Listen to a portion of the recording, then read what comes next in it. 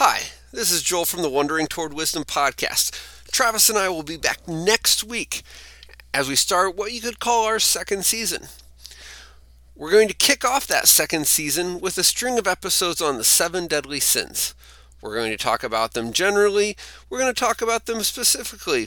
We're going to explore why the church tradition has held these as things worth studying. And ultimately, we're going to get at the idea of how studying the 7 deadly sins might help us become more wise and more Christ-like. We now have an email address that you can reach us at as well. It's wondering@tacticalfaith.com. That's W_NDERING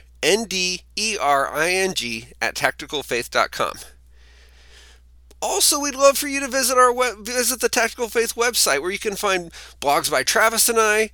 You can find links to our podcast, and you can find other great blogs and podcasts from other people who are a part of the Tactical Faith Network. We hope that you and your family had a great holiday season, and we hope your year's off to a great start.